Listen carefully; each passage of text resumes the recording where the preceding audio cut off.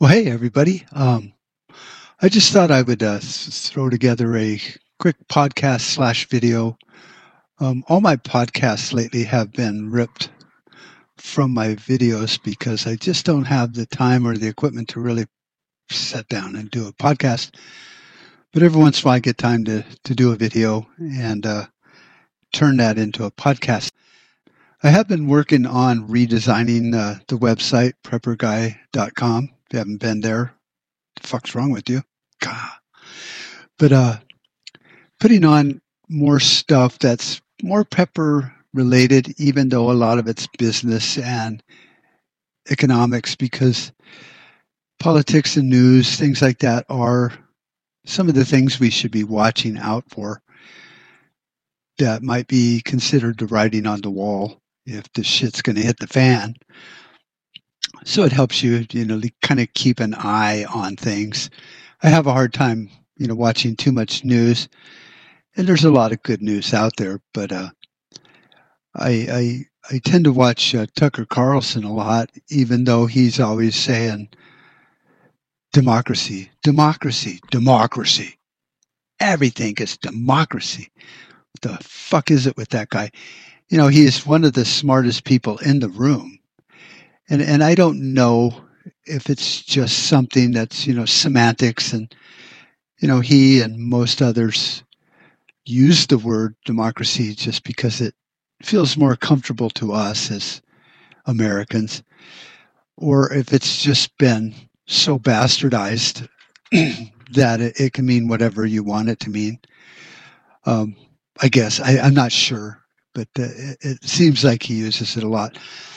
But his 4th of July episode he did on the show was really just kind of put together, because obviously he took the day off, with some of his opening statements in 2019.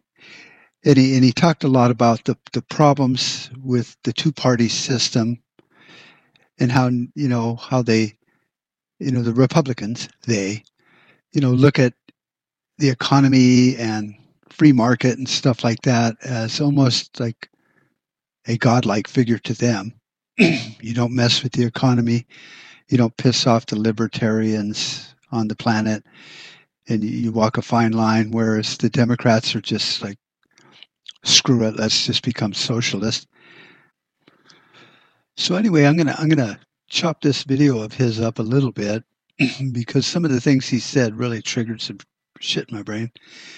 And so I'll play a little bit and talk about a little bit and see if I can make some kind of cohesive video out of this whole project, because there's a lot to unpack in this show for July 4th. At some point, Donald Trump will be gone. The rest of us will be gone too. The country will remain. What kind of country will it be then? How do we want our grandchildren to live? Those are the only questions that matter. The answer to them used to be obvious. The overriding goal for America is more prosperity, meaning cheaper consumer goods. But is that still true? Does anyone still believe that cheaper iPhones or more Amazon deliveries of plastic garbage from China are going to make us happy? They haven't so far. A lot of Americans are drowning in stuff, and yet drug addiction and suicide are depopulating large parts of the country. Anyone who thinks the health of a nation can be summed up in GDP is an idiot. The goal for America is both simpler and more elusive than mere prosperity. It's happiness. There are a lot of ingredients in being happy: dignity, purpose, self-control, independence, above all, deep relationships with other people. Those are the things that you want for your children. They're what our leaders should want for us and would want if they cared. But our leaders don't care. We are ruled by mercenaries who feel no long-term obligation to the people they rule. They're day traders, substitute teachers. They're just passing through. They have no skin in this game, and it shows. They can't solve our problems. They don't even bother to understand our problems. So it's clear that Tucker is right on this point. Our representatives don't even care about some of the policies they've brought to bear on we the people. And I don't know if it's just ineptitude or clumsy, stupid moves that, have not been thought out. But to me, the bigger picture is our representation in America used to be the House of Representatives, the people that we elect in local districts to represent us and our district. And I've talked about this before, and I guess it's time to continue talking about it. We don't have representation anymore, and we lost that due to the 17th Amendment when we started electing senators instead of letting our representatives appoint them. We lost it with gerrymandering, and it used to be set up in a different way to where we would probably have 4,000 representatives in America based on population. And this is why censuses were important. We needed to know who was here and if they were legal voters. Well, the Democrat Party doesn't want that, and that's fine. It's for another discussion. But we would have more representation per smaller groups of people. And that way your representative would represent your community, your district, your values as a small community or a small district. That all changed. And over time, people have tweaked the Constitution to fit their political needs. So what Tucker is saying is they don't care. They don't even try to care. So it's not that they're clumsy like a bull in a china shop. It's premeditated. And then they act as if they don't care or they're unable to care about our needs because they're always going for the bigger picture. The founding fathers went for the bigger picture. They were creating a nation for their posterity, not for some re-election campaign. Most of the founders didn't even want to be public servants. They wanted to go back home to their community.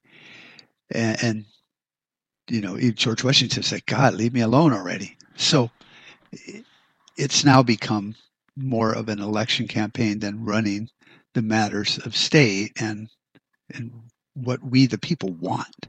I've talked about this, and we all understand this, but we just don't grasp it, that we are still in control.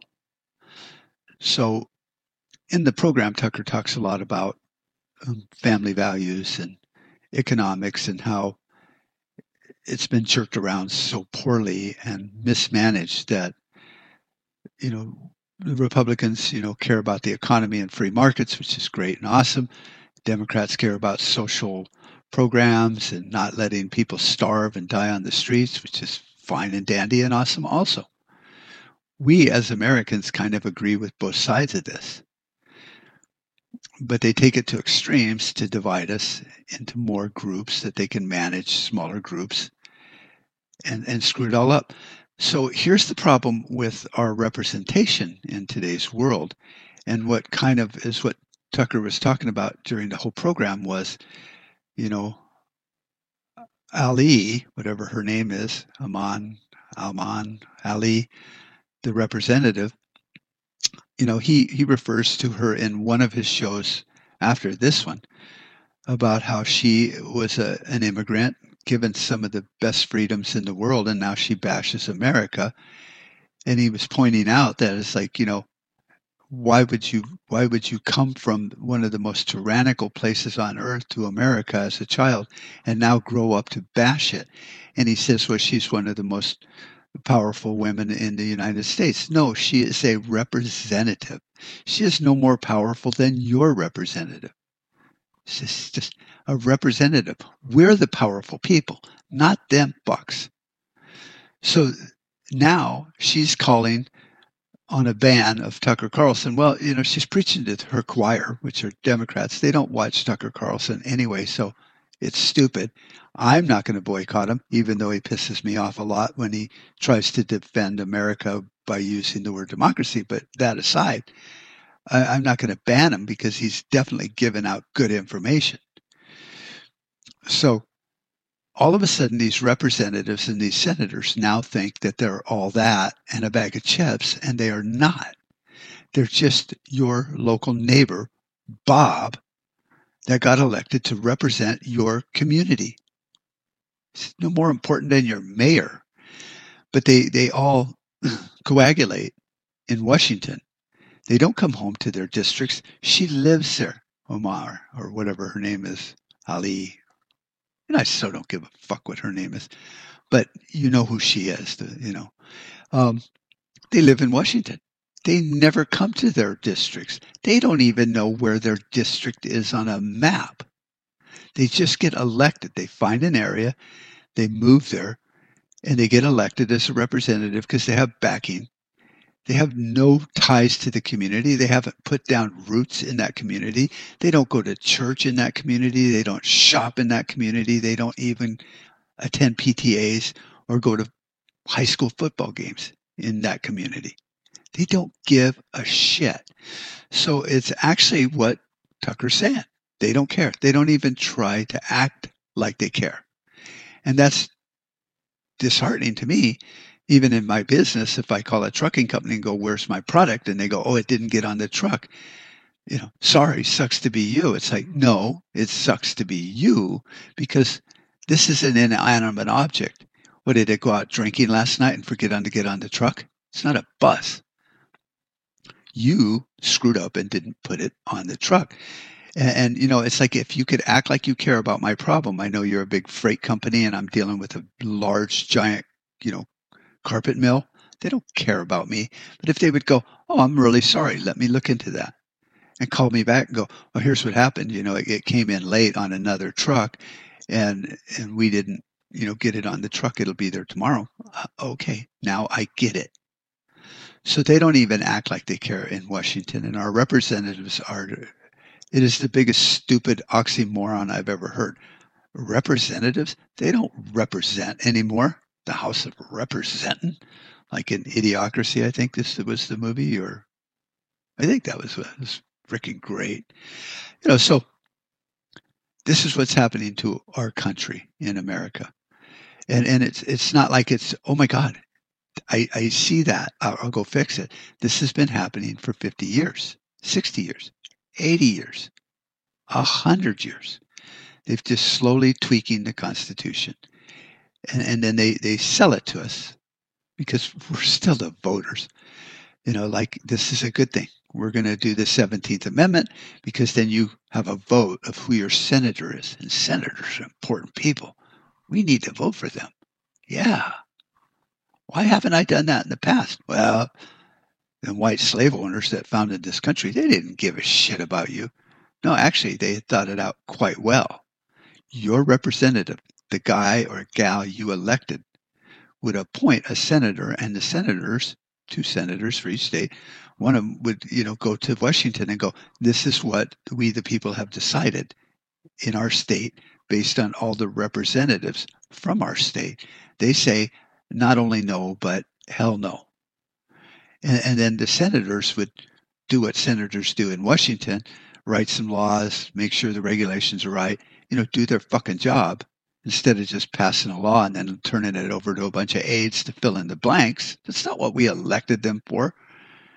And the representatives, they're so lazy that they won't get a grip on it. So the 17th Amendment was a godsend to them because it's like, oh my God, now I don't have to do shit. I've been elected into this cushy job. I have power and authority now. But let the senators handle that. I'm busy hanging out in Washington, hobnobbing and drinking with the Kennedy family. Oh, what about the Joneses back where you live? What about the high school football team? Oh, what?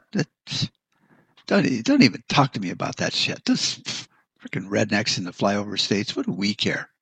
I'm in Washington now.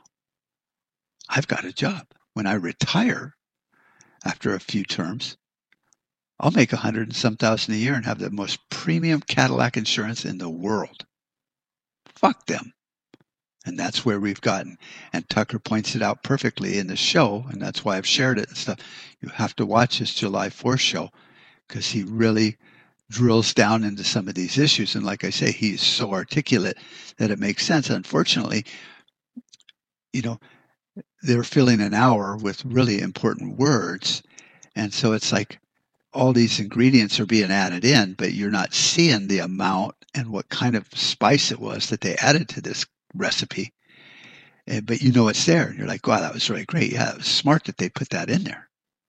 What was it? I can't remember. because they just blew through it so quick. So that's why I wanted to kind of unpack this a little bit. So here's a representative from a state. She's elected by a bunch of crazy people in that state, obviously, and talking as if I, in Arizona, give a flying shit what she thinks about anything, because the only people that are supposed to care about what she's thinking is the people she represents. She doesn't represent me. She doesn't represent you. And so for Tucker to point this out is really just and a good idea. It's like, here she is, an immigrant from Somalia or wherever, and now lives in America and has, prestige and power to represent, 20, 30,000 people, which is what it's supposed to be, probably millions in her district now. And so, as it's always been said, power corrupts. Absolute power corrupts absolutely. Well, I don't even think she's in it totally for the power. It's to destroy the fabric of America, to start pulling on the frayed ends until it comes apart in a certain area, and then it can't be repaired. And they're all doing this. They're all around the big tapestry of America, pulling on loose strands that they find and going, oh, we don't need this. We don't need that. Give me those vice grips. Pull this out. We don't need that. And pretty soon you look at it and it's a worn and tattered tapestry that was once beautiful and well designed. But they don't want to do that. They want to destroy America, and if you're not paying attention, they will. Now, Tucker also points out some things on communities and, the inner cities and stuff, and how the dynamic has changed to where, what used to happen in rural America, or I guess I should say what used to happen in the inner cities would never happen in rural communities, but now it does. So you can see this long-term effect of the moving of our perspective, the Overton window, to where if you were, old enough and had enough media and could look back, which you can just Google that shit if they haven't erased it and scrubbed it, and look at some of the collapse of the inner cities, and then think of that happening in rural America, and you'd go, that will never happen. And then if I showed you a picture of what's happening, like Tucker does in the show, of what really is now happening in rural America, but you were looking at that picture of the future 40 years ago, you'd go, oh my God, that's terrible. We would never allow that. Yet, over time, it's just slid over to where now that's what we see. And if we try to look back on the way it was, we might go, a couple years back and go, oh, it was always collapsing. But we never seem to take the time to look back 40 years and go, man, that's quite a difference to what we used to have. And even if you looked at the inner cities back then and looked back, 40 years from there and went, oh, our cities will never be like that. We have families and communities and representatives. They represent us. They would never allow that to happen to their local community. And if you showed somebody that picture of the inner cities 90 years ago, well, what do you think of this? They would have had a heart attack. They'd go, there is no way America will slide down that slippery slope that far. Trust me, believe you me, we will never allow that to happen. And yet, over incrementalism, there we are. 40 years ago, our inner cities look like shitholes. And now, our rural areas look like shitholes. Values, morals have just vanished. So, these are some of the things that I wanted to kind of unpack in this show a little bit. I'm going to try to find a few of his clips where he talks about this, and then I'll put them in there, and then I'll be back to comment some more on, see, I told you so. Not really. I'm not a dick. Yeah, no. Yeah. No, I'm a dick. Both sides in this miss the obvious point. Culture and economics are inseparably intertwined. Certain economic systems allow families to thrive. Thriving families make market economies possible. You cannot separate the two. It used to be possible to deny this, but it's not anymore. The evidence is now overwhelming. How do we know? Consider the inner cities. 30 years ago, conservatives looked at Detroit and Newark and many other places, and they were horrified by what they saw. Conventional families had all but disappeared in poor neighborhoods. The majority of children were born out of wedlock. Single mothers were the rule. Crime and drugs and disorder became universal. What caused this nightmare? Well, liberals didn't even want to acknowledge the question. They were benefiting from the disaster in the form of reliable votes. Conservatives, though, had an explanation for inner city dysfunction, and it made sense. Big government. Decades of badly designed social programs had driven fathers from the home and created what conservatives called a culture of poverty that trapped people in generational decline. Well, there was truth in this, but it wasn't the whole story. How do we know? Well, because virtually the same thing has happened decades later to an entirely different population. In many ways, rural America now looks a lot like Detroit. This is striking because rural Americans wouldn't seem to have very much in common with anyone from the inner city. The groups have different cultures, different traditions, different political beliefs. Usually they have different skin colors. Rural people are white conservatives mostly. Yet the pathologies of modern rural America are familiar to anyone who visited downtown Baltimore in the 1980s. Stunning out-of-wedlock birth rates, high male unemployment, a terrifying drug epidemic. Two different worlds, similar outcomes. How did this happen? Well, you'd think our ruling class would be deeply interested in knowing the answer, but mostly they're not. They don't have to be interested. It's easier to import foreign labor to take the place of native-born Americans who are slipping behind. But Republicans now represent rural voters. They ought to be interested. And here's a big part of the answer. Male wages declined. Manufacturing, a male-dominated industry, all but disappeared over the course of a generation. All that remained in many places were the schools and the hospitals, and both of them are traditional employers of women. In many areas, women suddenly made more than men. Now, before you applaud that as a victory for feminism, consider some of the effects. Study after study has shown that when men make less than women, women generally don't want to marry them. Now, maybe they should want to marry them, but they don't. Over big populations, this causes a drop in marriage, a spike in out-of-wedlock births, and all the familiar disasters that inevitably follow. More drug and alcohol abuse, higher incarceration rates, fewer families formed in the next generation. This is not speculation. It's not propaganda from the evangelicals. It's social science. We know it's true. Rich people know it. Well, so there it is, laid out articulately and everything. And what it tells me as a thinker is that the tweaking and the dicking with the social fabric by our representatives is causing these problems, the regulation and the policies from both sides of the aisle. And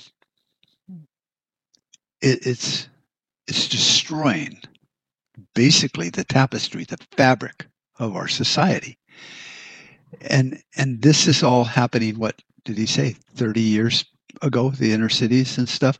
So even before that, because it was 30 years ago, when they looked at the inner cities and were shocked, and here it is today, they're looking at the rural areas and now they're shocked, because it always amazes me that the people that we elect and basically hire to take care of this stuff always seem to act as if they're experts, and then when something runs amok 10, 20, 30 years later, they're shocked.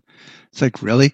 If you hired somebody and every time they did their job, they just fucked it all up, and then they went, oh, I'm shocked. I didn't know that would happen. It's like, really? You didn't know that if you dropped that piece of glass on the corner, it would shatter? Well, no, I did. I'd never thought of that. It's like you would fire them. You're like, you're an idiot. Get out of here. You're costing me money. With America, it doesn't cost us money in a sense because we all pay our taxes. We got our skin in the game. So we don't see that as a line item on a budget of which we're in the red. We just think, oh, well, it's no big deal. That dumbass broke a window. But if it's your money, which it is, you might care. The politicians, it's not their money, and they don't care. And for some reason, they're so caught up in the social engineering of it all that they don't think to look beyond the next election cycle. They just think, oh, this would be good. It sounds really warm and fuzzy on first blush. This is awesome. And that's all they care about the next 2, 4, 6 years. They don't give a shit about 30 years from now because they'll be retired being a lobbyist, in DC. They don't care. We need to care though because it's affecting us. Just because your doctor doesn't care that you have, prediabetes doesn't mean you shouldn't care. And if your doctor's too inept and stupid and vapid to actually figure out what's causing this in your diet, you specifically, then you have to do it. And that's why we're looking at this stuff, and we look at it on Facebook and like, that's disgusting. That's stupid. Why would they do that? What the hell? I don't get it. And then we go back to work because we're taxed to death. So we don't have the time to figure this shit out, but we do. If we could, I watch maybe an hour of TV a day, and it's usually Tucker Carlson, maybe a little bit of a program that I have recorded that I like watching, Alone, Naked and Afraid, things like that. But if I'm going to watch that, I probably don't watch the news. So if we could put down our remote, walk away from the TV, walk away from social media, walk away from our smartphones and our desktops and just step back from all this social vacuum that's pulling us in, we would have time. We have the same amount of time any other human that's lived in America or on Earth to fix the problems that exist. And we might not all be smart enough to figure out what the problem is, but you have to look at America as a compact. We set up the federal government. If it's not working right, then we need to hit the pause button and go back and maybe reprogram it because it's not that complicated.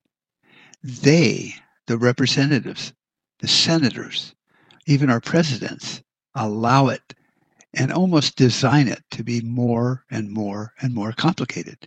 And then the economists go, well, you don't understand. See, I went to Harvard. Oh, wow. I'm so impressed. But we've all worked on a job site, I hope, at least a little bit, to where, in the military, you get your second lieutenant that just dropped in out of West Point, and he thinks he knows everything because he went to school, but he's never had boots on the ground. He's never been shot at in combat. He's never faced the rules of engagement that might get him or his men killed. You have the kid that comes to help parents run their family business that just got out of business school, and he's got all these grandiose ideas, but they don't work. They may work, but they're unproven in that industry. So the Constitution was very, very, it's stupid simple. A caveman can figure it out. Yes, was it written by scholars and people that thought more about history? Sure, but that was their social network back then. They read books and stuff. But when you really analyze the Constitution, it's a very simple compact or construct that runs a federal government. It's like we're granting you power in these 10, 15 things. That's it. And with that authority, you can't do these things over here. You can't take our free speech. You can't, take our guns. You can't put people in our homes to quarter soldiers. You can't take away my rights to habeas corpus and due process. You cannot do these things.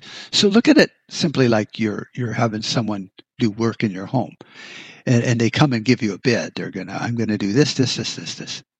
Okay. You look at the contract. It's like, okay, you're gonna buy this kind of metal for my new metal roof. Yes. What color is it? It's gonna be blue. Whatever. And you're gonna screw it down to this pattern. Yes. And are you going to you're going to take off the old shingles and replace the plywood or any of that stuff? Yes. Here's a detail of what we're going to do. Okay. So you look at it and you go, this is exactly what I want. the price is relevant only to the point to where if it's in the ballpark and the guy's got a good reputation or the company, then you're like, okay, you cannot come into my yard at 5 in the morning and start working. Oh, okay. When can we start? You can start at 7, but my neighbors will freak out if it's earlier than that. Okay. You must come to the door first so I can put my dogs in the house and make sure they're okay and they got water and food because I'm going to work. Oh, okay. You cannot, be smoking or can be smoking. You can't be drinking. You can't do these things. Oh, okay. I get that. All right. You signed the contract. It's a done deal. Now, the minute they start doing things that you told them you cannot do, then you must step in and go, hey, this was not part of the contract that you signed. Well, it's my stupid drunk uncle. He's always drinking a beer before he starts the day. No big deal. It's like, well, it is a big deal. Have your drunk Uncle Bob go do another job. He cannot be here. Oh, okay. Otherwise, I'm not going to pay you. I'm going to ask you to leave my house. And I'll pay you for the materials and any labor you've done up to this point if I inspect it and it's fine. And I'll get someone else that can follow the contract. Oh, okay. I'm sorry. I am sorry.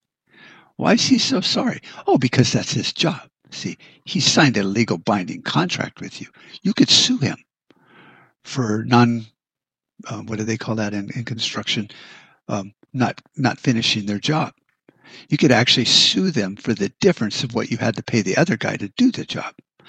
Now, we don't do that with politicians because they're kind of kept away from liability from that because we elected them to do what we told them to do. So it's a little different, but not much. But the contract with America, the Constitution, is not different. It is straight up contract law. You do these things and you cannot do these. And if you do, we can literally remove you from office.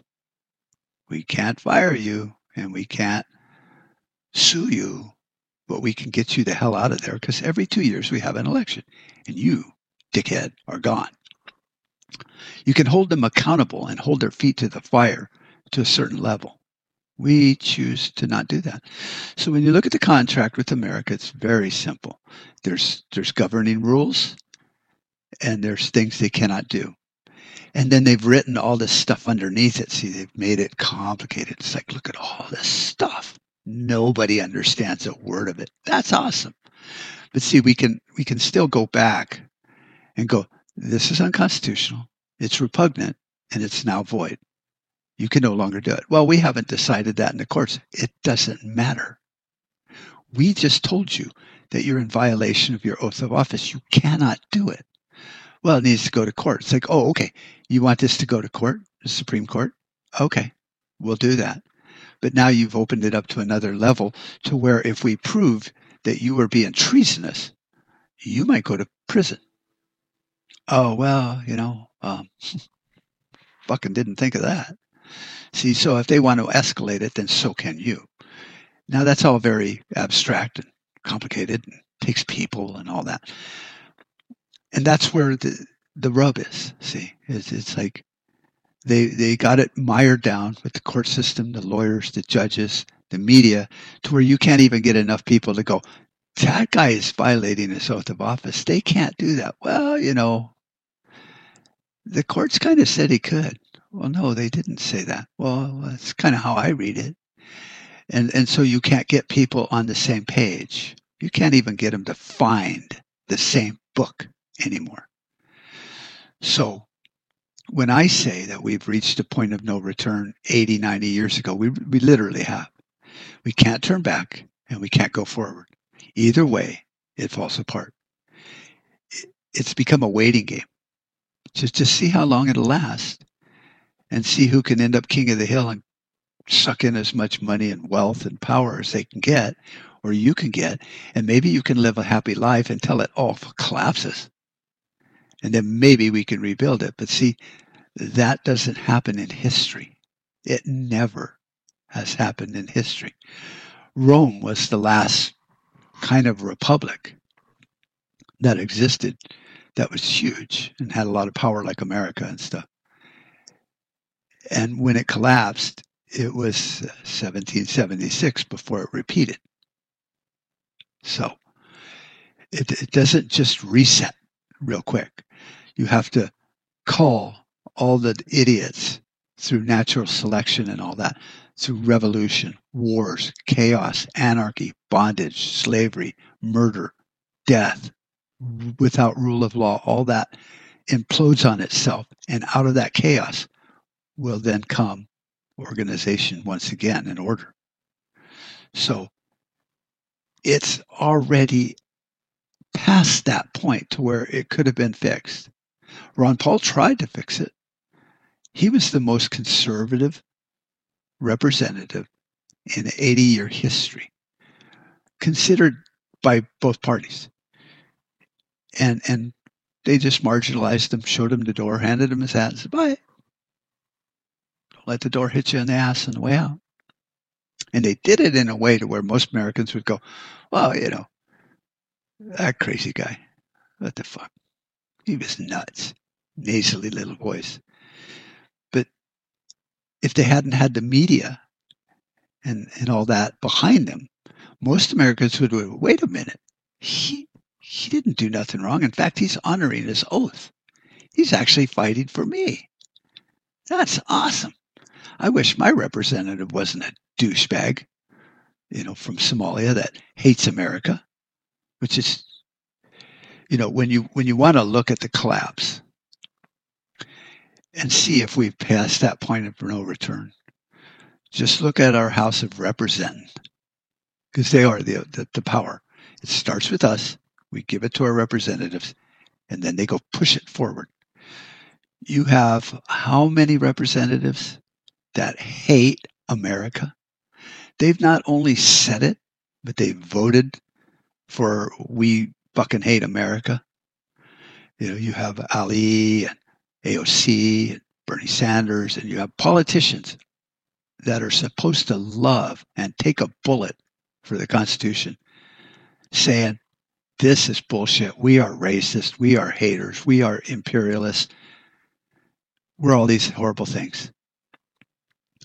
And because they're saying it and the media is amplifying it, we sit back and go, well, we really are a bunch of fuck-ups. Man, what are we going to do about it? Nothing. You can't do shit about it. So you can sit back and wait and go, well, fuck, that'd be great if we could do something about it. You can't. It's past that point of no return. It's already tipped past the tipping point. It has crossed the Rubicon. It is over.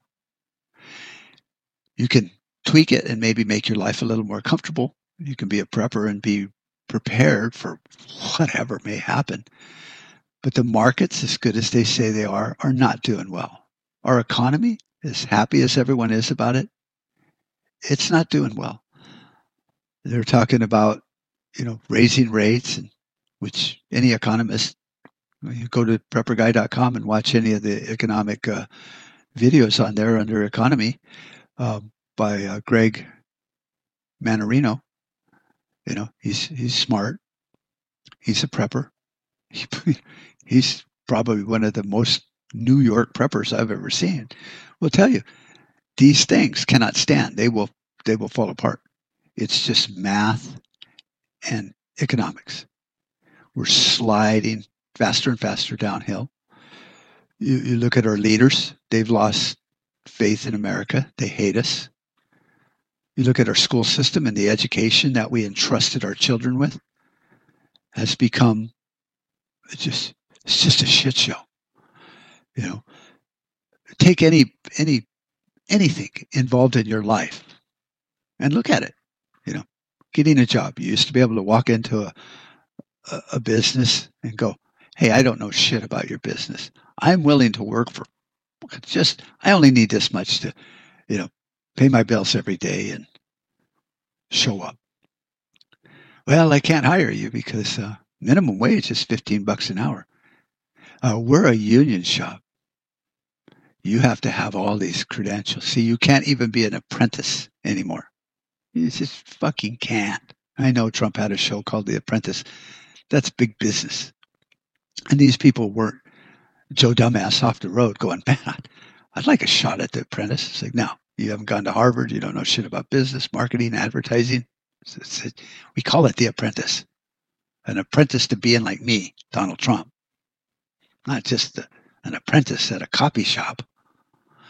So you can't even get a job at McDonald's without McDonald's having to pay you and go through HR and all these qualifications be met.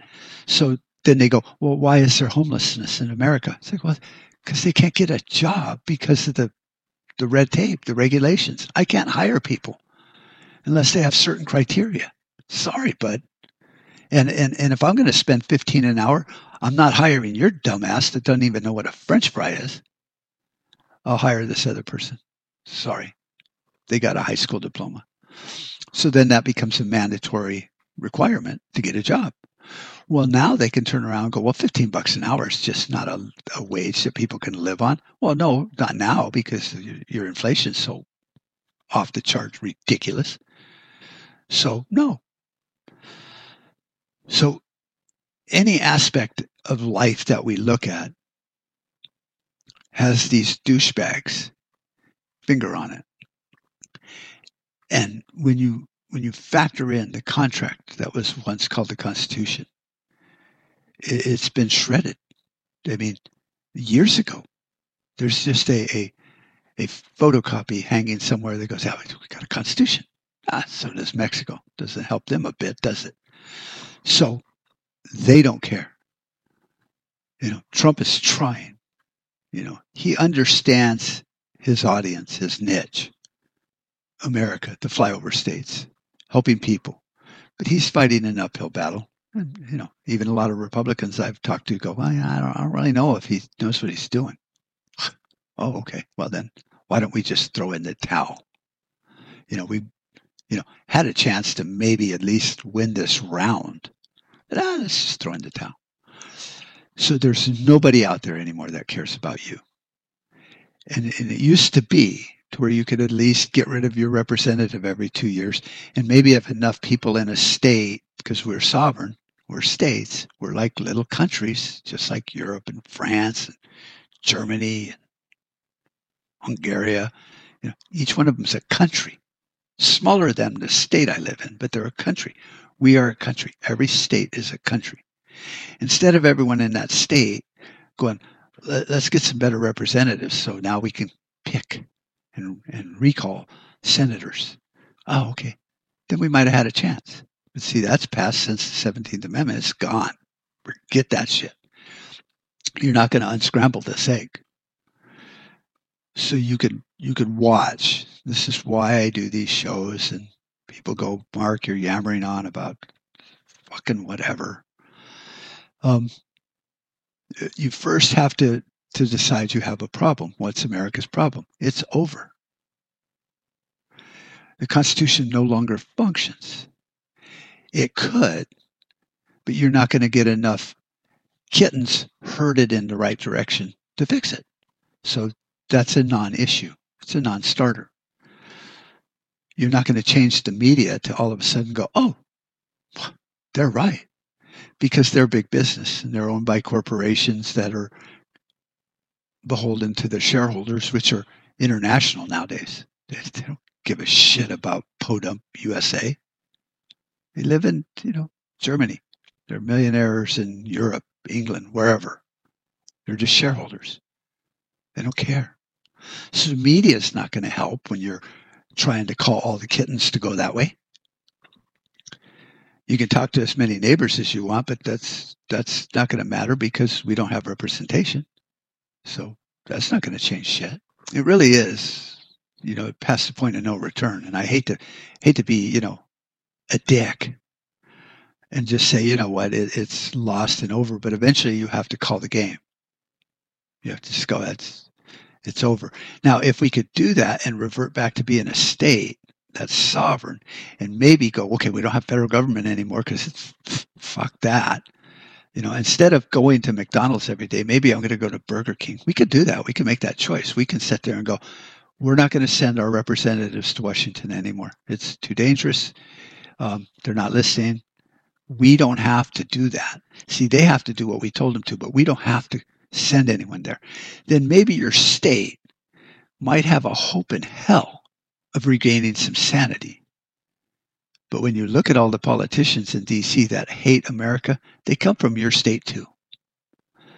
So the vision has been lost. The Overton window has now been closed. They don't even care what you're looking at anymore. They'll just tell you what you're looking at and just shut the hell up. And don't forget to get skin in the game and pay your taxes. By golly. Most unconstitutional thing ever created. Income tax. So how can I wind this up in a positive way? I can't. And yeah, you can chalk it up to Mark's crazy. That's fine. Or you can sit there and go, well, you know, if it's going to rain, I'm not a weatherman, but I can tell by the clouds and the storm and the lightning and thunder. I can't change that. What can I do to not be outside and get wet? Oh, I can come inside. See, as a prepared person, there's still things you can do in America, like have food storage and, you know, have some cash aside or some gold and silver or some kind of asset that's exchangeable if the economy collapses. Bullets, I don't care.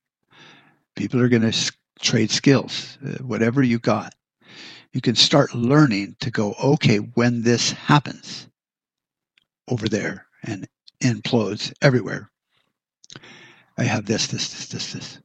And then it is really up to chance. I mean, you know, some crazy person could just run you over because they're crazy and they're having a bad day and you're walking across the street and you're dead. But all things being equal, when it collapses and you're still alive, can you make your life comfortable?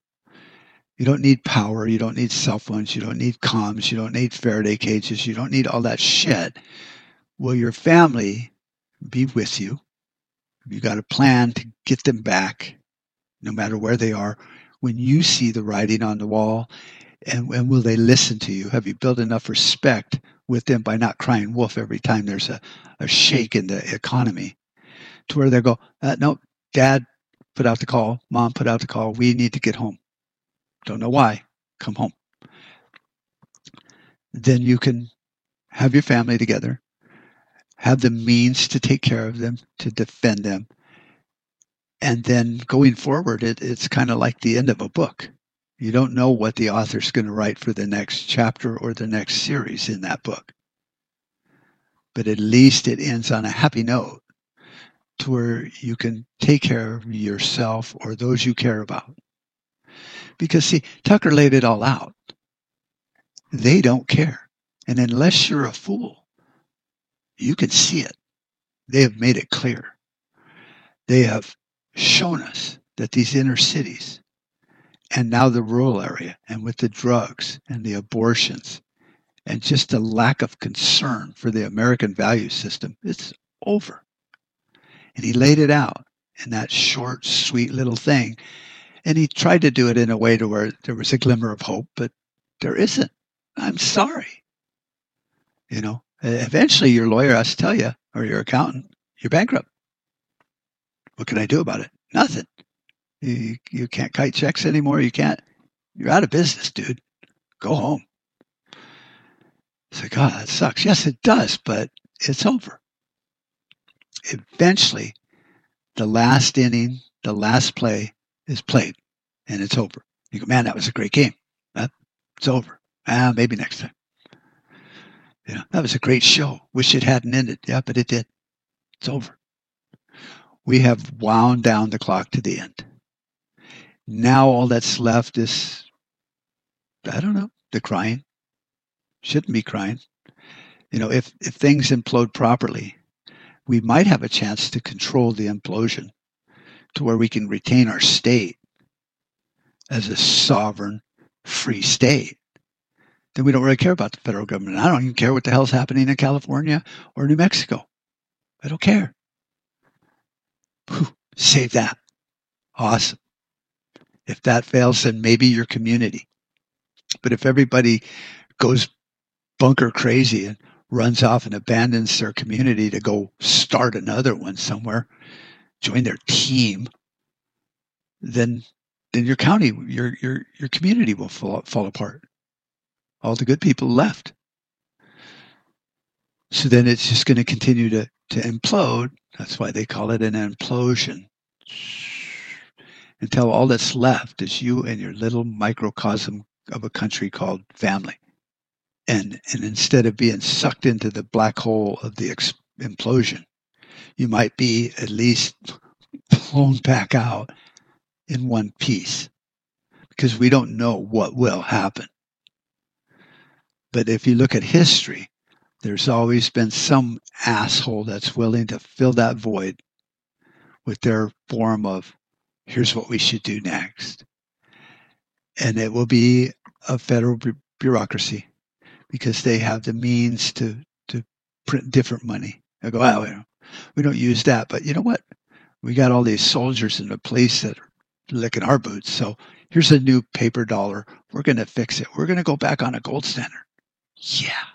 I mean, it'll be a piece of paper that says we're on the gold standard. It's just another fucking IOU. But here, this you can exchange.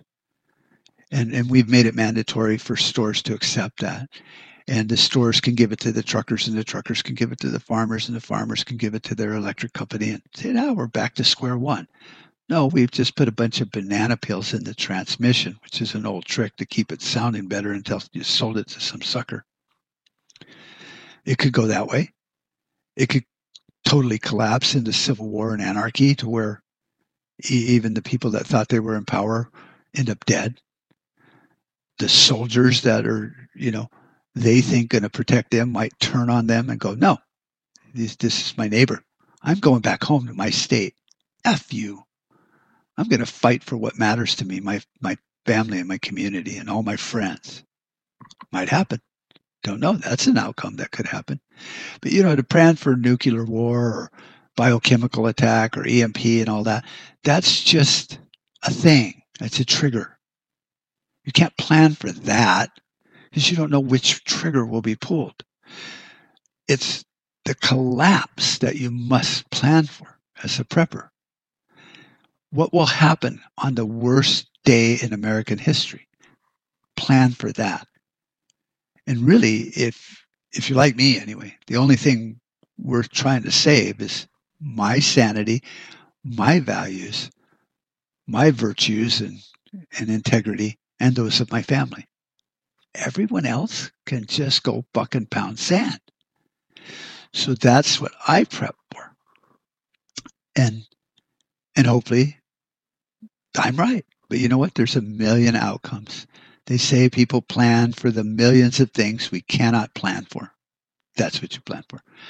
So I'm going to get off my rant. I got shit to do outside. It's my day off. You can see, if you're watching the video, I've changed studios. I went from my office to my home to finish this podcast.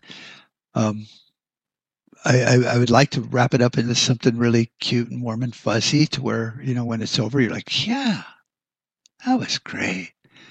But it's not going to end that way in real life. So this podcast can't end on a happy note, because I really can't see a happy note. If you think of something that might work better, or an outcome that is less dour and rotten, email me, mark@prepperguy.com. Subscribe to my YouTube channel and click the bell notification. Send me a comment on YouTube. I get those. Those seem to go through pretty good. And I answer them and I read them.